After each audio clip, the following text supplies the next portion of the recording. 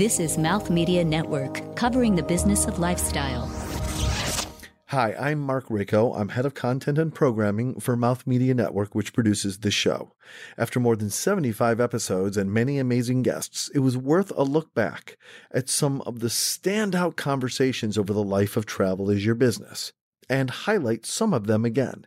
This week, we revisit an extraordinary interview with Liliana Petrova, Director of Customer Experience at JetBlue Airways, a visionary, a strategist, a customer experience professional, and blogger, when she offers a high-altitude view on designing customer experience in travel. Hi, my name is Liliana Petrova. I'm the Customer Experience Director of JetBlue Airways. What I love about travel is the freedom that it gives me and the fact that I can really feel like the citizen of the world. There's no boundary to travel. This is Travel is Your Business, covering the intersection of technology and business in the travel industry. Liliana, can you tell me about designing for experience and what that means to you personally? Wow, that means so much. Designing for experience is a phased, layered cake. And the first layer of the cake is process efficiencies and thinking about movement of whatever you want to move. If it's customers, it would be people. If it's things, then it would be the things. If it's bags, if I'm designing for transportation of bags, it would be how I, as an engineer, want this movement to happen. Then I layer the technology design on top of that. How am I going to achieve this movement? And how can I make it as fast and seamless as possible? And then the next layer is the brand, how I want it to look, how I want the people to feel when they go through this movement. Bags don't have feelings, but I still don't want it to be ugly because I still have employees, or how we call them in JetBlue, crew members that will be in this environment. So there is some minimalistic aesthetics that you need to always think about that fits with your brand. And last but not least, the layer of all of this would be the interactions that you are designing on top of this environment that you've built through hardware, technology, or brand and pictures around the environment. So it's actually a long process that is sequential and layered on top of each other, and not something that you can just do quickly. How do you feel those types of interactions intertwine? So you're talking about bags and a customer having two very different design aesthetics of sorts, between the brand or how they approach it or how the process looked. In your experience with JetBlue, do you have to think about how that they kind of overlap? Where does that play into the design? So I think that's where a designer needs to be a little bit of a vision thinker. You cannot design in increments. Right. So somehow the leader that stands at the top of this design project, whatever it is, and I actually have no idea how I'm doing this, so it just happens. But a lot of it is intuitive. If you ask me, Yeah. well, it's also empathy, right? It's like it's like having that mind to really see it in the future, how it would all be finished, and then you back into it. Yeah. So if you don't have the end pictures in mind, and you try to do it incrementally because of this engineering element that is in the base of it, you might make a big mistake that will be much costly to go and undo because you didn't think through things. So I would love to start with an example of a delightful experience. So talking of JetBlue, and of course Bess is on her first full day of being a co-host with us, but we heard in an earlier recording that I love JetBlue. Like I love JetBlue, right? And I grew up near it, in Queens, and now it's still Queens, but a little bit further from me.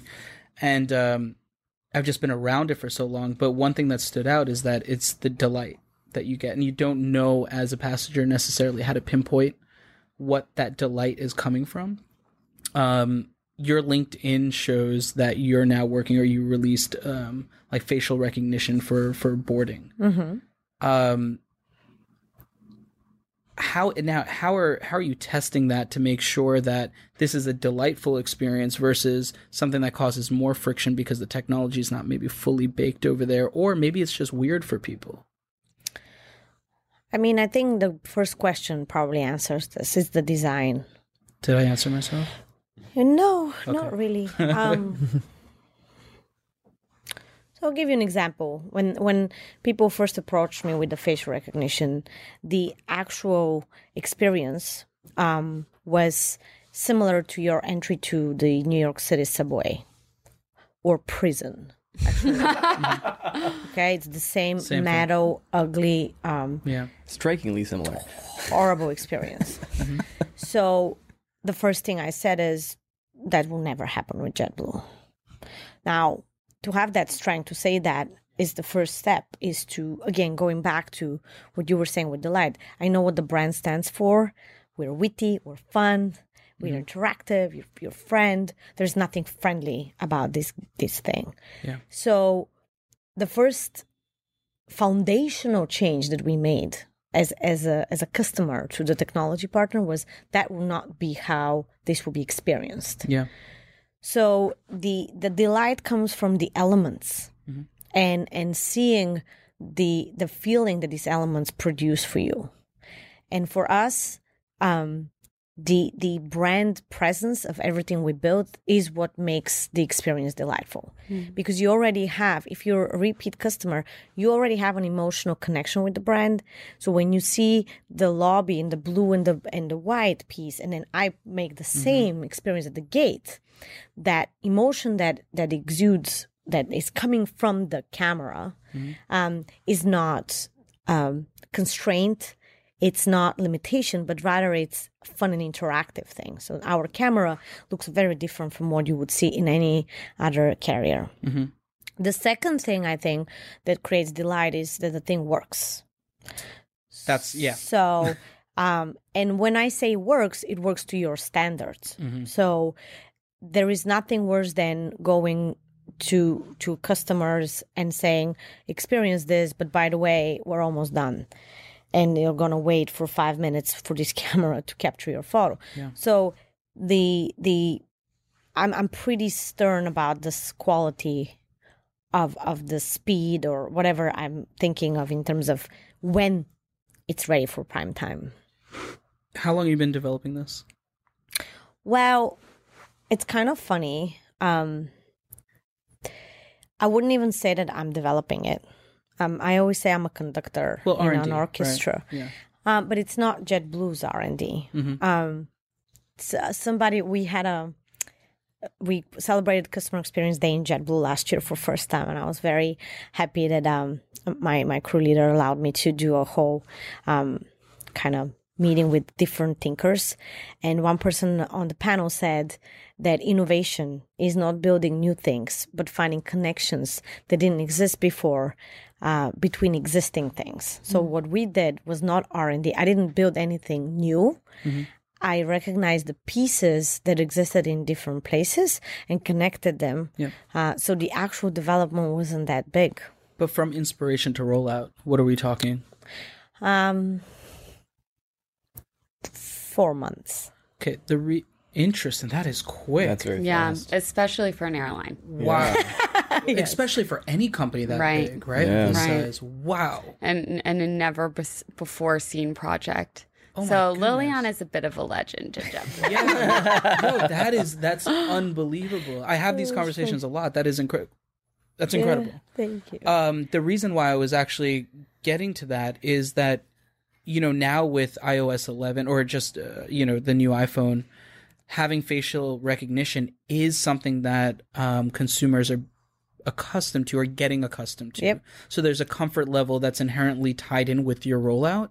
And I was wondering how much of this has been anticipated upon that, okay, people will be interacting with their devices and things in this manner, seeing that there's emotional response detection and sensors in different stores and mirrors and windows, and these things are happening very quickly. Was there a lot of thought to that and how people would perceive it and internalize it? Or was this something that, man, it was great timing that, like iPhone also... I would say great timing. Yeah. We didn't think this through. The pure customer experience really starts with an operational problem. Mm-hmm. And if the business case would work, let's just put it that way. If I had an unlimited pool of money, then we could have just done fun stuff. But in a company where you have to put business cases and justify what you're doing, unless you have a real operational problem to solve, it's quite difficult to get the funding. So for us, we were looking at how to innovate the boarding experience, how to make it fast, seamless. We have heard that customers don't particularly enjoy that part of the journey. So that's really what triggered it.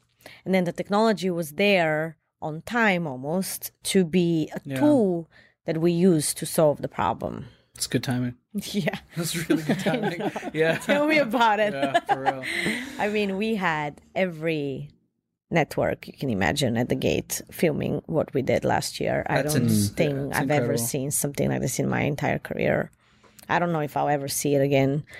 We had 3 or 4 networks lined up to air what we're doing live, all the morning shows. On the roll, like the first time you used it. Yeah. Wow.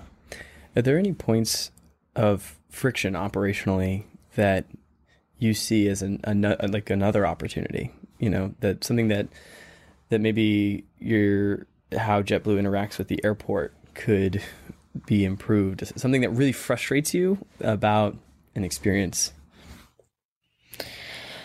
Well,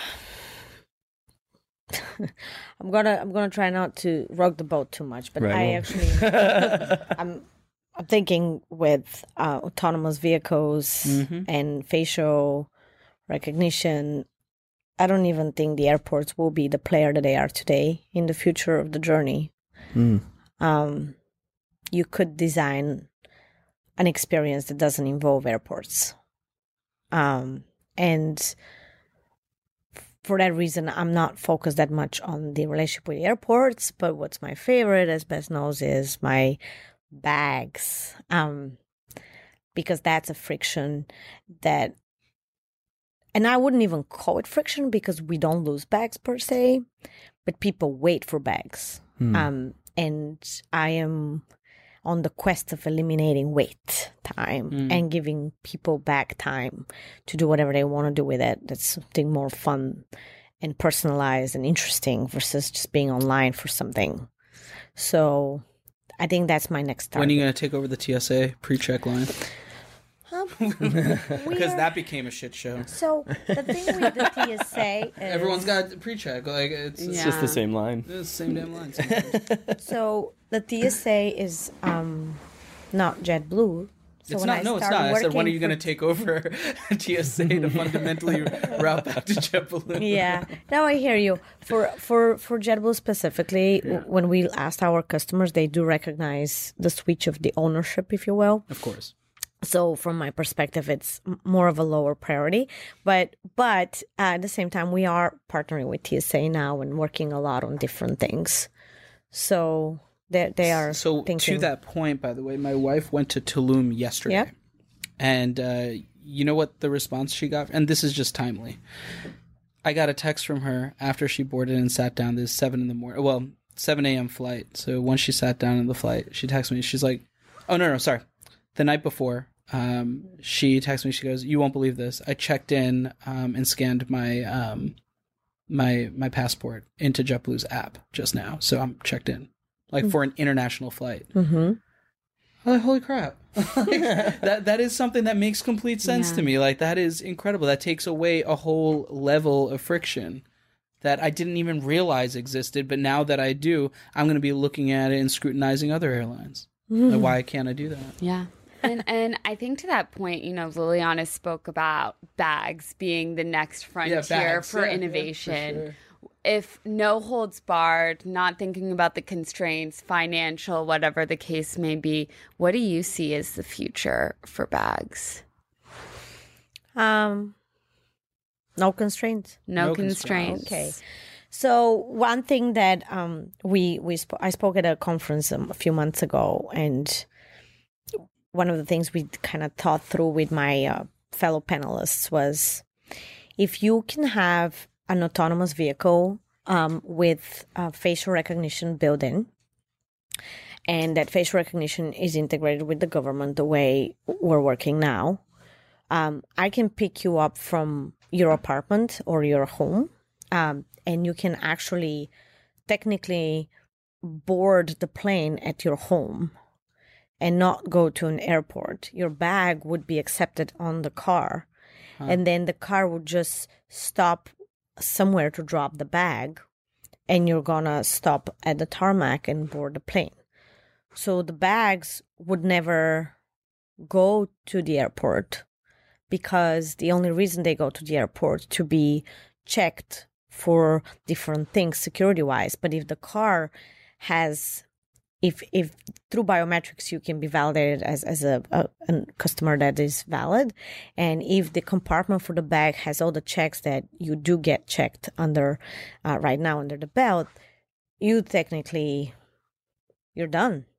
So I can either pick you up both, or I can have a car that just picks bags. What do we do with the terminals? They're so big, though. So, They're just going to be dinosaur relics? Is that so the the future? terminals Retail can, space. Retail More space. retail Sure. space. The terminals can become malls. Yeah. Or the terminals can become Gone? something. Runway? I mean, what the conference where we spoke was actually the airports conference. So one thing we talked about was, how about you start your journey earlier, and you have some sort of a concierge at the airport, or the airport becomes working space, or you have children playgrounds, and it's more of, it becomes a space for other things that you could do on your way there, but it's no longer a processing center of you. Because right now that's what the airport is. The airport processes us and our bags. That's it? And not only that, but we're getting processed every 15 minutes. So it really, right now, the experience by design, by the engineering of it, has no chance to give you joy. But if we remove these processing needs of the airports as a piece of the functionality of what's going on, you can open a whole new world about what airports would be. Liliana, you brought us a snack today. Maybe you could tell us what it is? Sure. Well, every customer on our plane loves our blue chips. They do. So I thought maybe, share the love with you a little bit. Just for the record, we did try to take them off the plane at one point. But there was uproar? It did not work out, so Really? they're staying for good now. All right, perfect. So we got some Terra Blue chips. We'll jump into them. Coming up, you'll hear from Liliana, more Black Mirror. Literally. And how she draws inspiration from other brands and industries. Hi, it's Mark Rico. I want you to listen to this. Hiring is challenging, but there's one place you can go where hiring is simple, fast, and smart. It's a place where growing businesses connect to qualified candidates. And that place is ZipRecruiter.com/Mouth Media Network. Hiring used to be hard. Multiple job sites, stacks of resumes, a confusing review process. But today, hiring can be easy, and you only have to go to one place to get it done. ZipRecruiter.com/Mouth Media Network. ZipRecruiter sends your job to over 100 of the web's leading job boards, but they don't stop there. With their powerful matching technology, ZipRecruiter scans thousands of resumes to find people with the right experience and invite them to apply to your job. As applications come in, ZipRecruiter analyzes each one and spotlights the top candidates so you never miss a great match. ZipRecruiter is so effective that 80% of employers who post on ZipRecruiter get a quality candidate through the site within the first day. Just go to ziprecruiter.com/mouthmedianetwork. ZipRecruiter, the smartest way to hire. Keep up with the show on Twitter, Instagram, and Facebook at Travel Biz Show. That's Travel BIZ Show. Our episodes are available on iTunes and Google Play and online at travelisyourbusiness.com. Plus, there are a lot more great shows on Mouth Media Network. Take a trip to mouthmedianetwork.com to enjoy them all. And remember, we love fan mail. Drop us a note to say hi, suggest a guest, or if you'd like to become a sponsor on the show, email us at travelbizshow@mouthmedianetwork.com. So Liliana, that was a really interesting insight on some of your approach to CX at JetBlue. But tell me, like, what other brands do you think are doing it right that you look to? And then what other industries do you think could take some of the learnings and ideas that we've seen in aviation and maybe replicate those concepts within those brands? The Milan train system can use some learnings. Can you use some learnings? Were you recently in Milan? Yes. Just came back yesterday. Okay. And what I experienced was just horror there. So you get off of the plane and there is a train system that would get you to the city that has 2 kiosks, and they don't accept credit cards from the United States of America. And you have a woman screaming, saying, just get online. There are few people inside, so it won't be too long before you get to your ticket. The train I needed to take was in 15 minutes, and that line could not have possibly done this whole thing in 15 minutes. Mm-hmm. So I kept thinking the million ways you could have solved this, until I found a little but very tiny sign at the top of that kiosk that says, get a ticket online. But like the smallest font. I was like font 12 in a big kiosk. So I quickly got online and bought a ticket and caught my train. Are you trapped in like consumer experience, like jail in your head? A little bit. You are, right? Like every experience you're drawing. But the thing is, I don't think of it as a jail. I think of it as like a mindset. Yeah. And it's so much fun. Do you look at it as efficiency, or do you look at it as enjoyment? Enjoyment. So see that enjoyment. You kind of used earlier a word. What did you say? Wow, experience. Delightful. Delightful. Mm-hmm. See, these words, enjoyment and delightful, I have a little bit of a problem with them because they are very emotional. So that means every customer would have their own version of it. Mm-hmm. Yeah. Where efficiency is almost like an engineering word, and something efficient could be delightful and could be useful and could be, you know what I mean? Beautiful. Like all of this thing. Yes. Mm-hmm. So I would say, for me, just things that make sense, in a sense, you have the technology and the tools today, why not use them?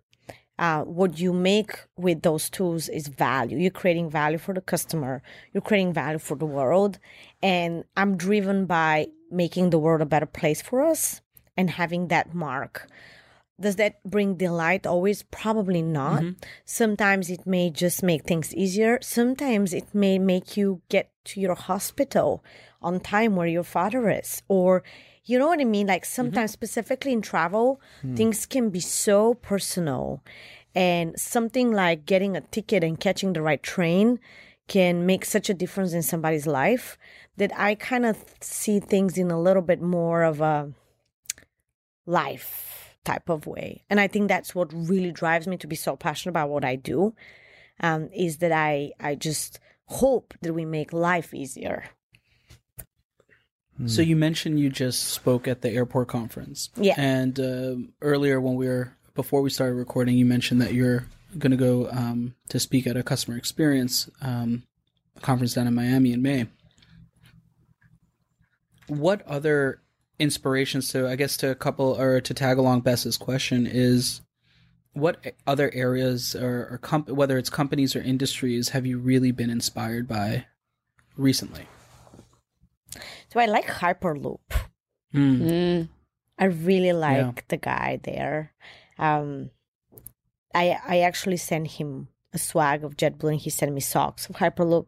So I play squash with my Hyperloop squash shoes and amazing. socks. So he doesn't even know that. I probably should tell him. But anyways, I really like what they do there. I like the stretch and the impossibility of when they started, probably people said that's not possible. And I think that's what inspires me, is people that when they're told this is impossible, think how to engineer it and what to overcome to make it happen. So I think these are the people that get us to the next level in life. Well, yeah. So. I mean, it's the SpaceX's of the world. It's the bullet train from Osaka originally to Tokyo that changed the entire economy for Japan. Yeah. And for me, Hyperloop also, when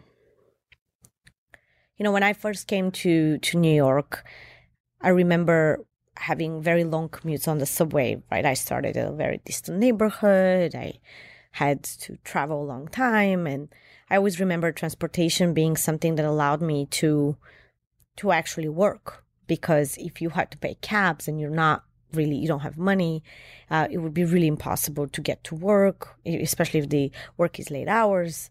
And I think with Hyperloop, the economic and social impact of what Hyperloop could make on the world is so impactful in places like India or like places that are so polluted.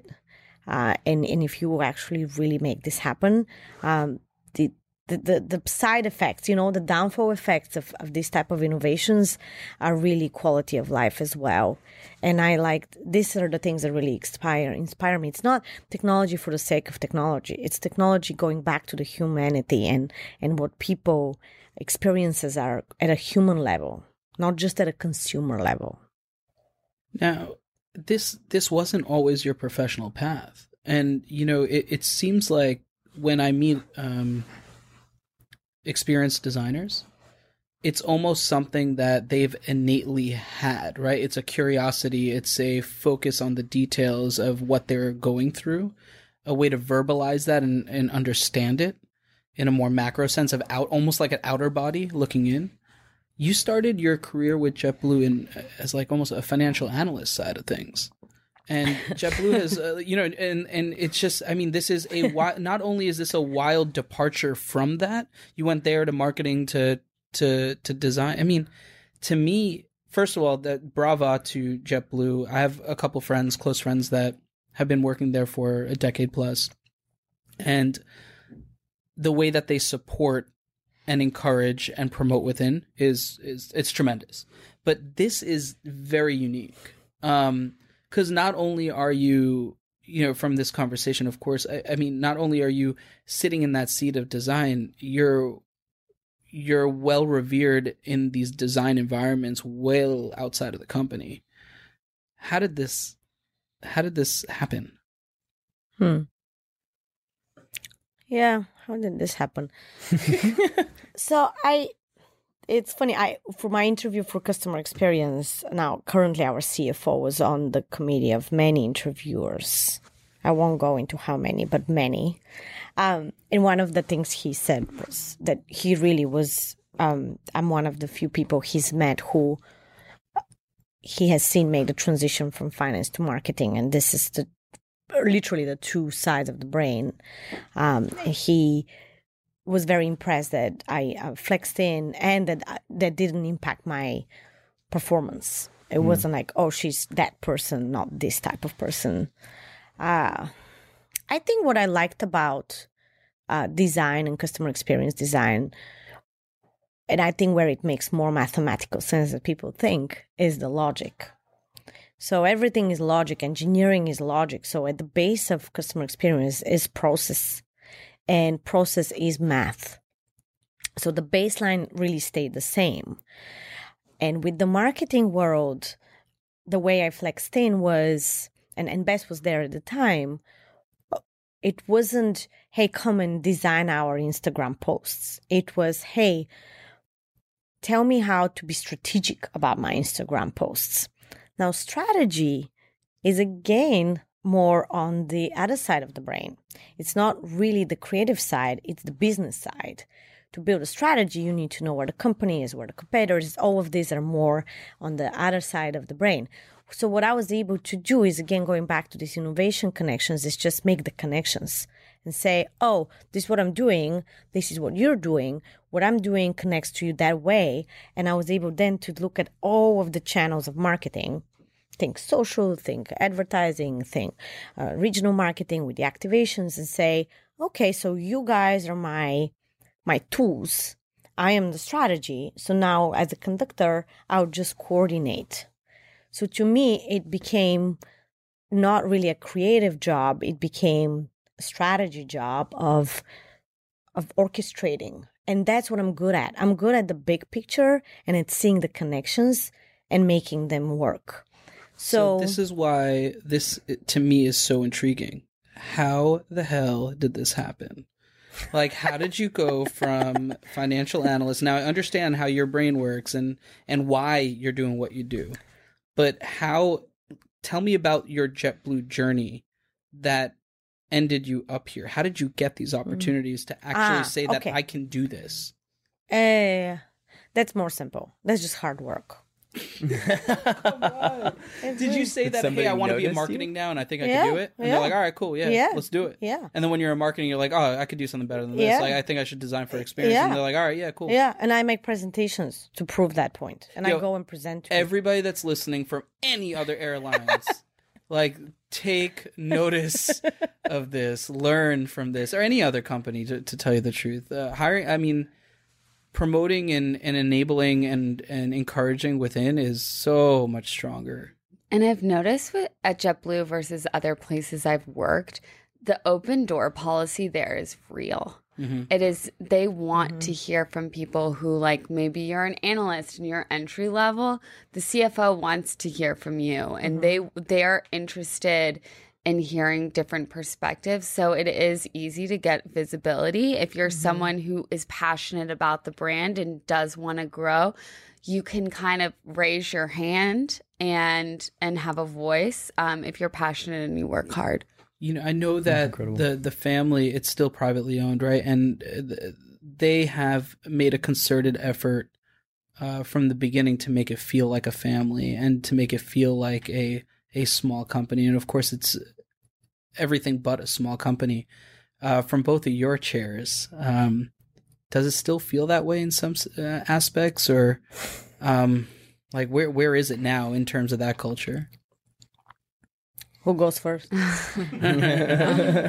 First, I just want to make sure we're on the same page. It is a public company. Yes, they were bought. Sorry. How long ago was that? 2005. Yeah. Was it when really? It was mid-2000s. Yeah. It's okay. When they needed to flex in, they needed a little more money to scale at one point. It was very early on, actually.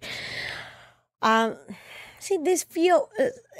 is about timing, right? It's also, you can't preserve everything with scale. You can't. No matter how much you try, it's really hard. So when I joined 7 years ago, and what the feel is today, there are some things that are different.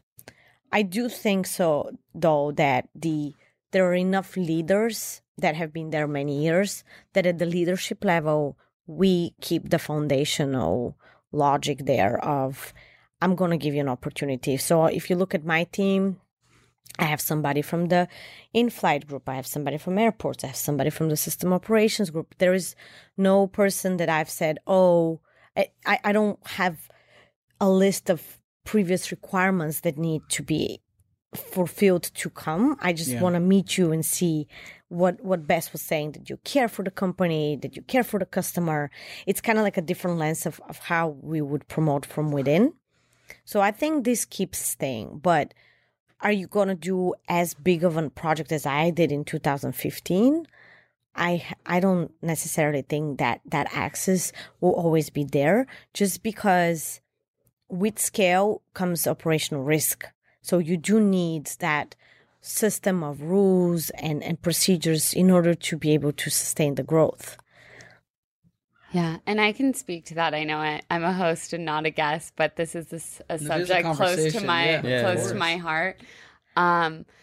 That's why I was really excited to move over the JetBlue Ventures side, because we are a spin-off of JetBlue. And so we have that really scrappy kind of startup-y feel that I think that JetBlue had, because we are a startup. We were an airline startup when we were first founded.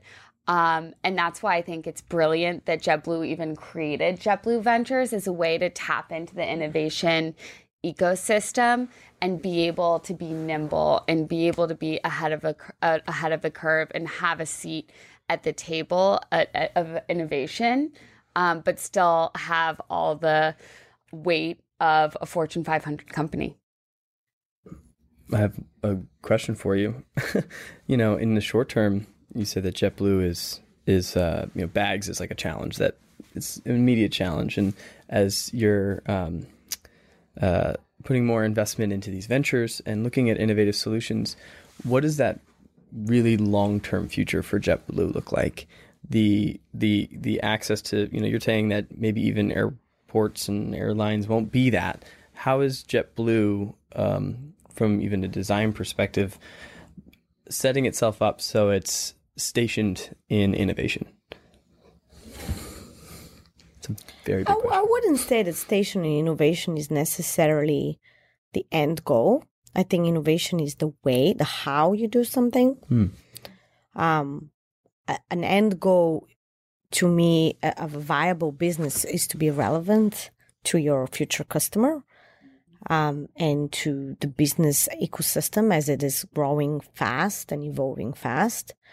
And innovation is, and where the venture arm comes, is how we are prepared to know what it is ahead of time, early enough to fit in that new world.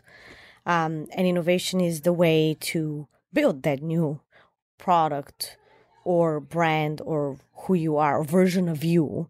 So just how we grow, that's how a brand should grow to be relevant. We know what happened with Toys R Us. I mean, there are things that are foundational to business that need to happen. And the end goal and what we strive to be is a company that you would want to interact with us in 15 years and your kids would want to interact with us in 15 years. And if we get that, I think So the foundational requirement of keeping in touch with innovation and leveraging those levers, such as what you mentioned with Toys R Us, is of course apparent. But what struck me about what you said is the alignment in the interest of your future customer. So in retail, what we see is, there are brands that have paid a concerned attention to innovation and making sure that that is part of their DNA and in their product development. Not because it was a necessity for the company and its longevity, but it was really to align with the curiosities of what people are interested in. So if people are interested in innovation, then you're speaking the same language. So, you look at a Kate Spade or, a Coach or Rebecca Minkoff or Under Armour and Adidas. And these are companies, or to me even, that are just relevant in the eyes of their customer or their future customers. And that's why they're going to win. So when you look at the airlines industry, which is not necessarily known to be, I'm super innovative in terms of the processes and the experience, to have that as your culture and have that as something that you're carrying as well or exuding, I think that's really important in terms of defensibility. I there is no doubt that myself and most people that I speak with, if there is an option to take JetBlue, I'm taking that over another provider. If that route is not available, I'm slightly disappointed. I'm not just saying this because you guys are in the room. This is the truth, right? So, and it doesn't come with, look, I mean, it's... Are you going to pay more if we're $10? It depends. Well, yeah, 10, of course. That's well, the $1 million question. But that's the $1 million question. It is. Of course it is. And yes, the answer is yes. When you say $10 in a heartbeat, when you say even $100, it's a decision. Yeah. On the round trip, not one way. And I think that's kind of the tipping point on an economy ticket is probably like $100, $120-ish is where I'm like, we should check his customer ID and see. Yeah. Really did. And, for sure. For sure. We had a director of a brand, actually, one of my favorite JetBlue leaders back in the day, that used to say that JetBlue is the most loved brand that not many people fly. So I don't know. That's amazing. Some days I'm thinking that too. Yeah, fair.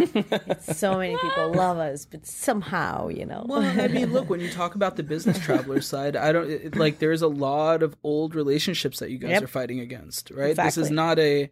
This is a legacy thing a lot of times, and you are missing out on the corporate side to some capacity. Yeah, and that's a lot of travel. It's a fact. It's funny now being with JetBlue Ventures and being in San Francisco a lot of the time. I hear, the second I say work with JetBlue, I love JetBlue is the first thing I hear. The second thing I hear is, unfortunately, I'm chained to United. And and that's the perfect illustration of people love us, but gosh, that is an uphill battle against that just years and years of legacy points that people have accrued. I do feel though, like with the changing of the generations, there is an opportunity here, especially as I'm hearing data about younger sectors of millennials and then going into Gen Z are not using credit cards. Now, credit is attached to points in a very unique way that drives a lot to, whether it's United American or whatever it is. Whereas, like, if that decision's gone and you're not amassing points that can be distributed, however, to those relationships, once that's gone, that's really interesting. That changes things also. What are they using? If not credit cards? Debit now. Debit. Yeah, no, they just don't use credit cards. There's a huge, and it's changing in a dramatic. Well, let's think about your own behaviors, my own behaviors. I have a business credit card. I do not have I don't use my personal credit card. I have one. I do not use it. I use my debit. I use Venmo. I use any sort that's attached to my debit. I use PayPal. Yeah. But there's more security risks in using your debit, Yes. There's significant security risks. I also think it's interesting, too, because with, Apple Pay and e-payment, a lot of the cachet in credit cards has gone away. You used to have that, like, Amex fancy card, whatever the case may be. Yeah, everyone's like, whatever. And now when it's just private and you just swipe your phone, there's no cachet there. I mean, I'll still give props to Chase Reserve, though. This is not sponsored content. But I'm just saying. My wife uses credit cards. Well, as a household, we still got them. Yeah. Well, I think it's a good time to take a break. And when we get back, we'll get to know Liliana a little bit more on Off the Beaten Path.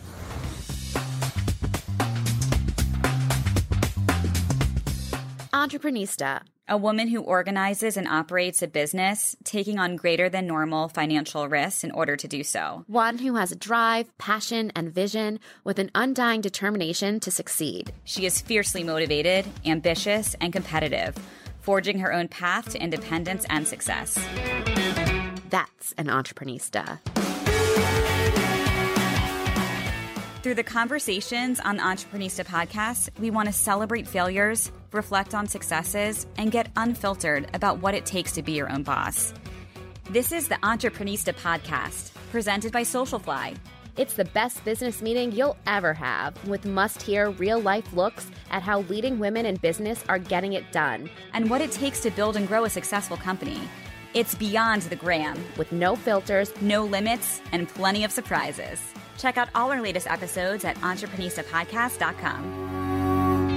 Off the Beaten Path. And this is Off the Beaten Path, where we're going to get to know Leanna a little bit more, thanks to the help of our trusty airport personnel. Bess Chapman, please report to gate 53B. And that's you, Bess. So, Liliana, I know you're Bulgarian.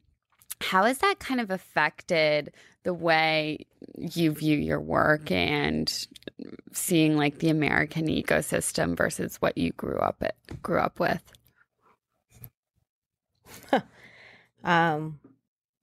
Being Bulgarian has defined who I am and still probably defines who I am and how I see the world. We have I won't use names, but we have an amazing leader in JetBlue who last month, maybe it was 6 months ago, had a meeting with me and said, some days I look at you, we're in a room, and I'm like, what is she thinking? She's probably thinking these people are worried about such stuff that are not life or death. And here I am from Bulgaria. I went through so much in life, and all of this is just so not important on the scale of life. And I got goosebumps because I never knew that he actually sees me through the work persona that I have. And it's not to undermine where we work and what we do. But I think when you come from a country that, I was very lucky to see the communism regime in its heart. But then I was also unlucky enough to go through hyperinflation, through periods of complete state collapse, through periods of some kind of mafia type of phase in my adolescence, through now a good economy and European Union, being part of the European Union. There is such a rich environment and experiences that I've had on a much more of a life basic level, that looking at the American ecosystem, not that I'm at all undermining the challenges of the United States of America, but I have a different scale. So if I meet people that are born here and that have lived all their lives here, they kind of, if you think of the spectrum of what could be, there are things that they don't think are possible, right? And that you have lived through, and we don't talk about it. Nobody talks about it. But I think what that allows me is the risk taking. So when you kind of earlier said that I'm a legend, or I don't remember what you said, but I think it's the risk taking. I'm learning more and more in my career that's the little unique and successful element, but you cannot get that because somebody taught you that. It's something that comes from experience and from understanding that if you build a technology that doesn't work, nobody will die. You haven't destroyed anybody's life. It is a experience that was bad. That's fine. But that allows me to be like, yeah, something is half done. Like I was telling you that I don't really wait that much for 4 months. You can't wait for it to be completely built, right? So it's more of that calculated risk that you take. And being Bulgarian, I've realized in retrospect, is really what gives me that gutsiness to say something, I don't know what other words to use, to really take the risk and maybe be a little more risky than other people would be. Attention, passenger John Matson, report to gate 22. Oh, that's me. Thanks, airport personnel. Whoa, creepy laugh, Joe. Whoa, man. I like it. Go. Was it? Yeah. It's just a laugh. It's just the mustache. It makes it seem so much more maniacal. You're right. Mm-hmm. You're right. It probably doesn't come off the same when you're listening to it in your ears. Yeah. Fair. He's really grilling me today, man. So who is somebody that truly inspires you and why?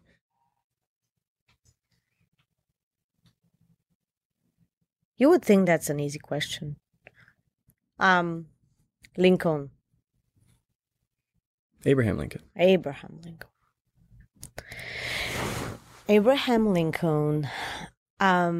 to me is a person that carried a lot of weight as a leader, was born earlier than his time, and was able to single-handedly move a whole country to a next level of existence.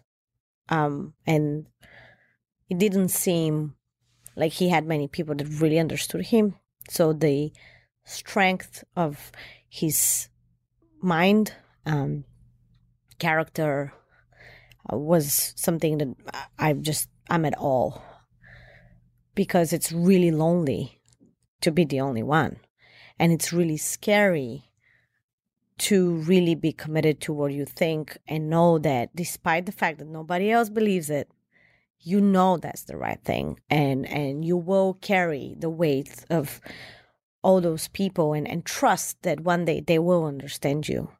I don't even know if he lived to be understood or no, but if I could choose one person to talk to today, it would be him, and just ask him where did he find the source for his strength? Because even if you look at his partner, she wasn't really the strongest person. So, sometimes in history, you're like, oh, the wife was there. Didn't seem like that was the case with him. So he was truly alone. And that really is amazing. Wow. I don't know if you've seen the movie, actually. Yeah. So that scene of, he saying that something was signed that wasn't signed at the very end, where they said, is it signed? That was the document that if he had said it's not signed, nothing would have happened. He took that risk on his own to just lie for a little bit, just for a period of time, maybe a couple of days. But this by itself is just so heavy. And so he inspires me. I don't know if maybe you wanted somebody today, but today, tomorrow, yesterday, these are all the tools again, toolboxes. But what is survives through life, through time, and what is the unique thing of humanity is the human mind. And that's what I admire, because if you put that human mind in any type of history moment, they'll figure out the rest very easily. Your attention, please. Passenger Pavan Ball, please come to the information counter. That's you, Pavan. I'm curious. You're a very intuitive person, and you take risks based on, I guess, calculated risks, I could say, from something you feel very passionate about, and you often do that quickly. I won't say impulsive, because some people have a negative connotation to impulsive, which I don't, but when in your life, whether as a kid or any moment that you could really reflect on that's vivid, where you had an intuition that you did not act on and you regret that? Never. Nice. Okay. Now, I'm going to let you stay that. Now, the flip side, then when have you had an intuition that you did go through and it had a meaningful impact on the rest of your life? Personally, not professionally. Coming to America, that's an easy one for me. Actually, no, I'm lying. It wasn't coming to America, because coming to America was easy because I was in love with somebody, and that's how I got here, because he convinced me. What the intuition was, it was more coming to study and really making the decision to immigrate by myself. It was probably one of the hardest things I've ever done, because when I got back home after the initial trip with that guy, I was sure I want to come to study. But that's why I like the Hyperloop guy. My family said that's never going to happen, because everybody who is going to the States is coming from an affluent family that can support them financially, and you don't come from one of those. So you will not succeed. You will not be able to do this because you don't have the financial backing of the family. So you're going to have to do everything by yourself. And I said, it's okay, I'll do it. And they said, no, you will fail. So the intuition was that by coming for the first time for a kind of like a student exchange program just to work for the summer, I met people similar to what you were saying about JetBlue. To me, even, by the way, I worked in a casino, just to level set here where I was. We can talk about this at some other podcast. Let's get into this. But I still managed to meet people that had that thing that JetBlue has. That was a very different mindset from the Bulgarian mindset. That said, if you apply yourself, if you work hard, the system works. So if you work hard, you will get to the next level. So although in Bulgaria, even my own family was like, this is not going to happen, I knew that the intuition was, no, with hard work, it will. Because the American system is not based on nepotism. It's not based on who is your father. It's based on hard work. There is a true currency of hard work. And I know I'm a hard worker.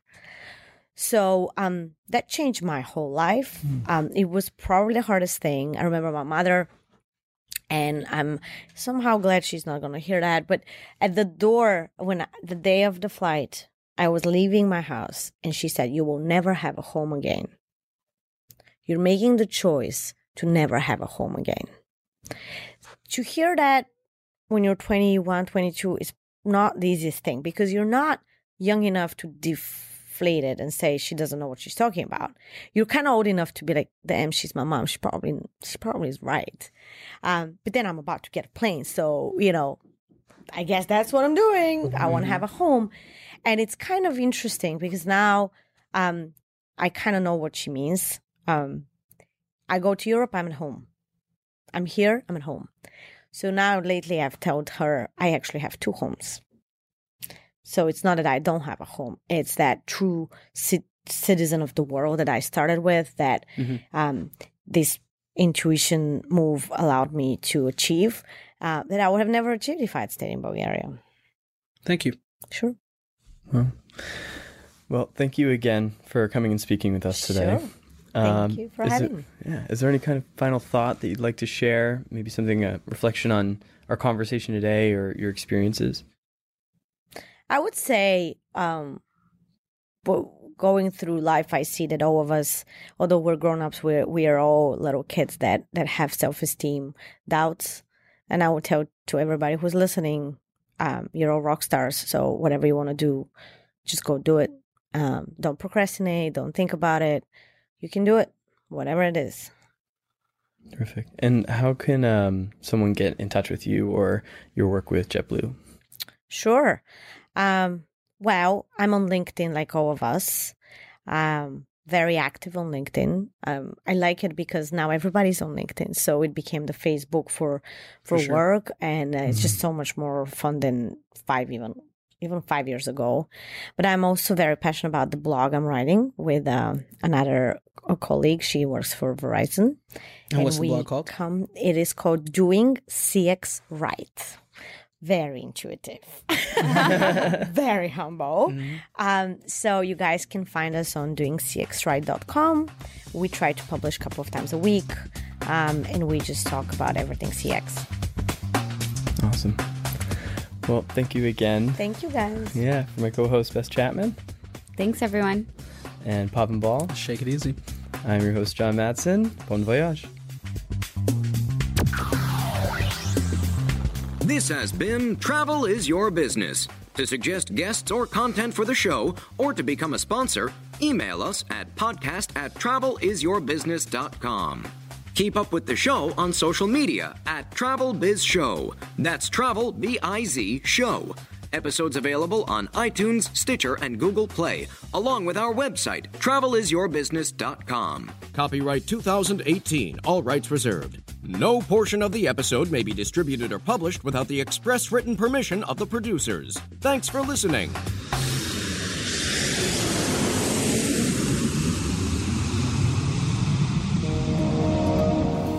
This is Mouth Media Network, covering the business of lifestyle.